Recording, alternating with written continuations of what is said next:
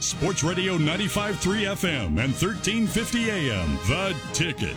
This is Bronco Focus with the voice of Boise State Athletics, Bob Behler. You know, to know Bob Behler, it really is to love Bob Behler. And, you know, he's in the office. He's such a useful resource. I just asked him right before he came on the air. I said, Bob, where's Colgate?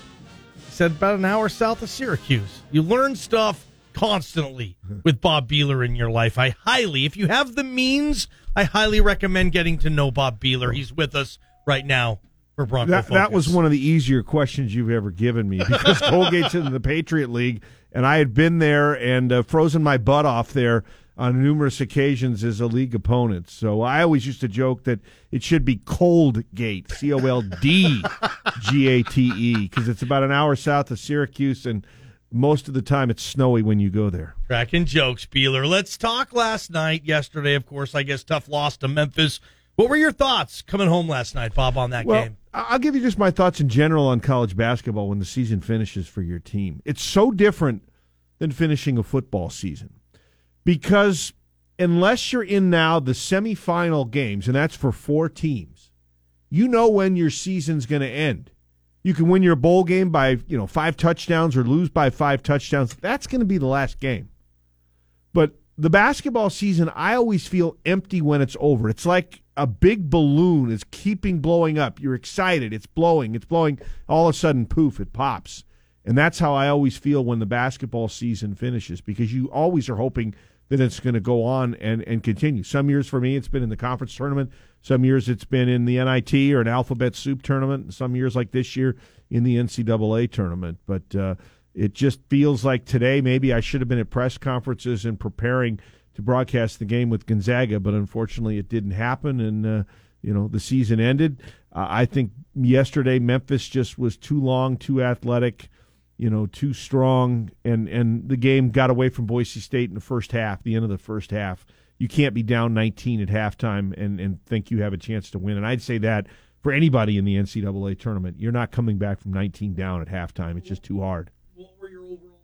What were your overall impressions then, Bob, just of this team, and what do you think you're going to remember about them moving forward the rest of your life? I'll give you my overall impression. This team was 3-3 and hit rock bottom against Cal State Bakersfield. I didn't have to see or call that game because I was coming back from another game that wasn't too good, which was the football game at San Diego State. Black Friday really was Black Friday. But after those 6 games, Boise State was averaging 61 points, shooting 39%, 28% from 3, and 59% from the foul line. Defensively, they were pretty good, 56.5 points, 38%, and 32% from 3. And I'm thinking, man, we're going to be in for a long year because we can't score. This is going to be tough. Make a roster move where you do Treves out, you move Degenhart into the starting lineup, and not having gone to practices, I didn't know what Degenhart was going to do. He averaged 2 points and 1 rebound in the first 6 games of the season, shot 33%. So, far cry from his 12 points, 50-some% shooting, and 40-some% from 3-point range. So nothing you saw in those first 6 games, if you're watching games, would lead you to believe just how this team came together. How this team won so many clutch games, not only winning the regular season, winning the conference tournament. They were by far the most consistent team in the year. It was a really special group that you could see come together. And, I'm disappointed that, this team was so good clutch late, 12 wins out of 16 in games of 6 points or less. I was hoping that maybe that grittiness, would have a chance against Memphis. But, they got within 5 a couple of times late and then, turned it over when it looked like maybe they had the rebound. But no, I'm going to remember so many great things. Fun time, great team, and if you'd asked me what we were going to do after the Bakersfield game, I would have said we'd have been playing the first day in the Mountain West tournament. Ooh, Bob's a little surly today. Colgate, alphabet soup tournament. I think they did a tremendous job, Prater. I know. But was I alone on that? 3-3? No, absolutely not. Let's dive into the future here real quick. We've only got a couple minutes left, and we're going to bring BJ Raines on at 4 o'clock as well and ask him these exact 2 questions so we can get some different perspectives. What about the roster next year? What's it going to look like? Well, I think you're probably alluding to the fact that, 5 guys are seniors, COVID seniors, and that means they can not come back or come back. I think Smith and Milner are probably going to be back. They're JC kids.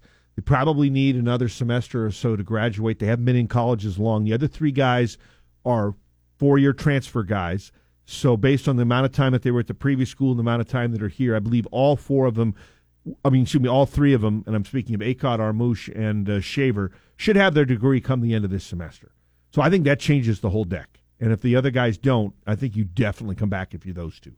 Now, Akot and Shaver are 23. Armouche is 25. Ooh. I think it comes down, or will be 25 next season. Those are the ages that they'll be next season. Okay. I think it's what you want out of life.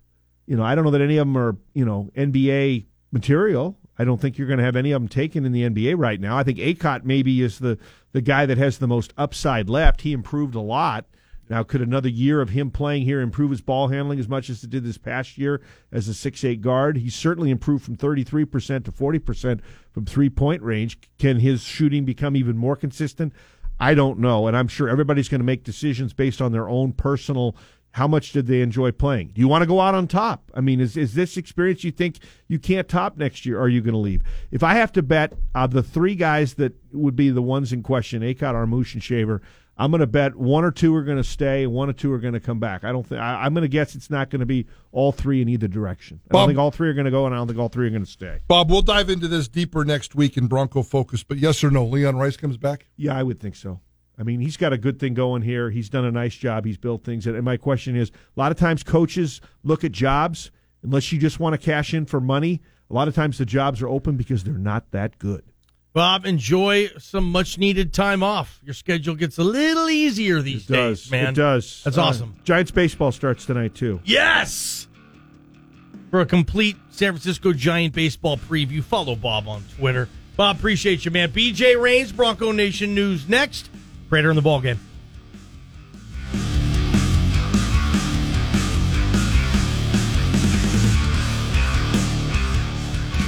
Sports Radio 95.3 FM and 1350 AM. The Ticket.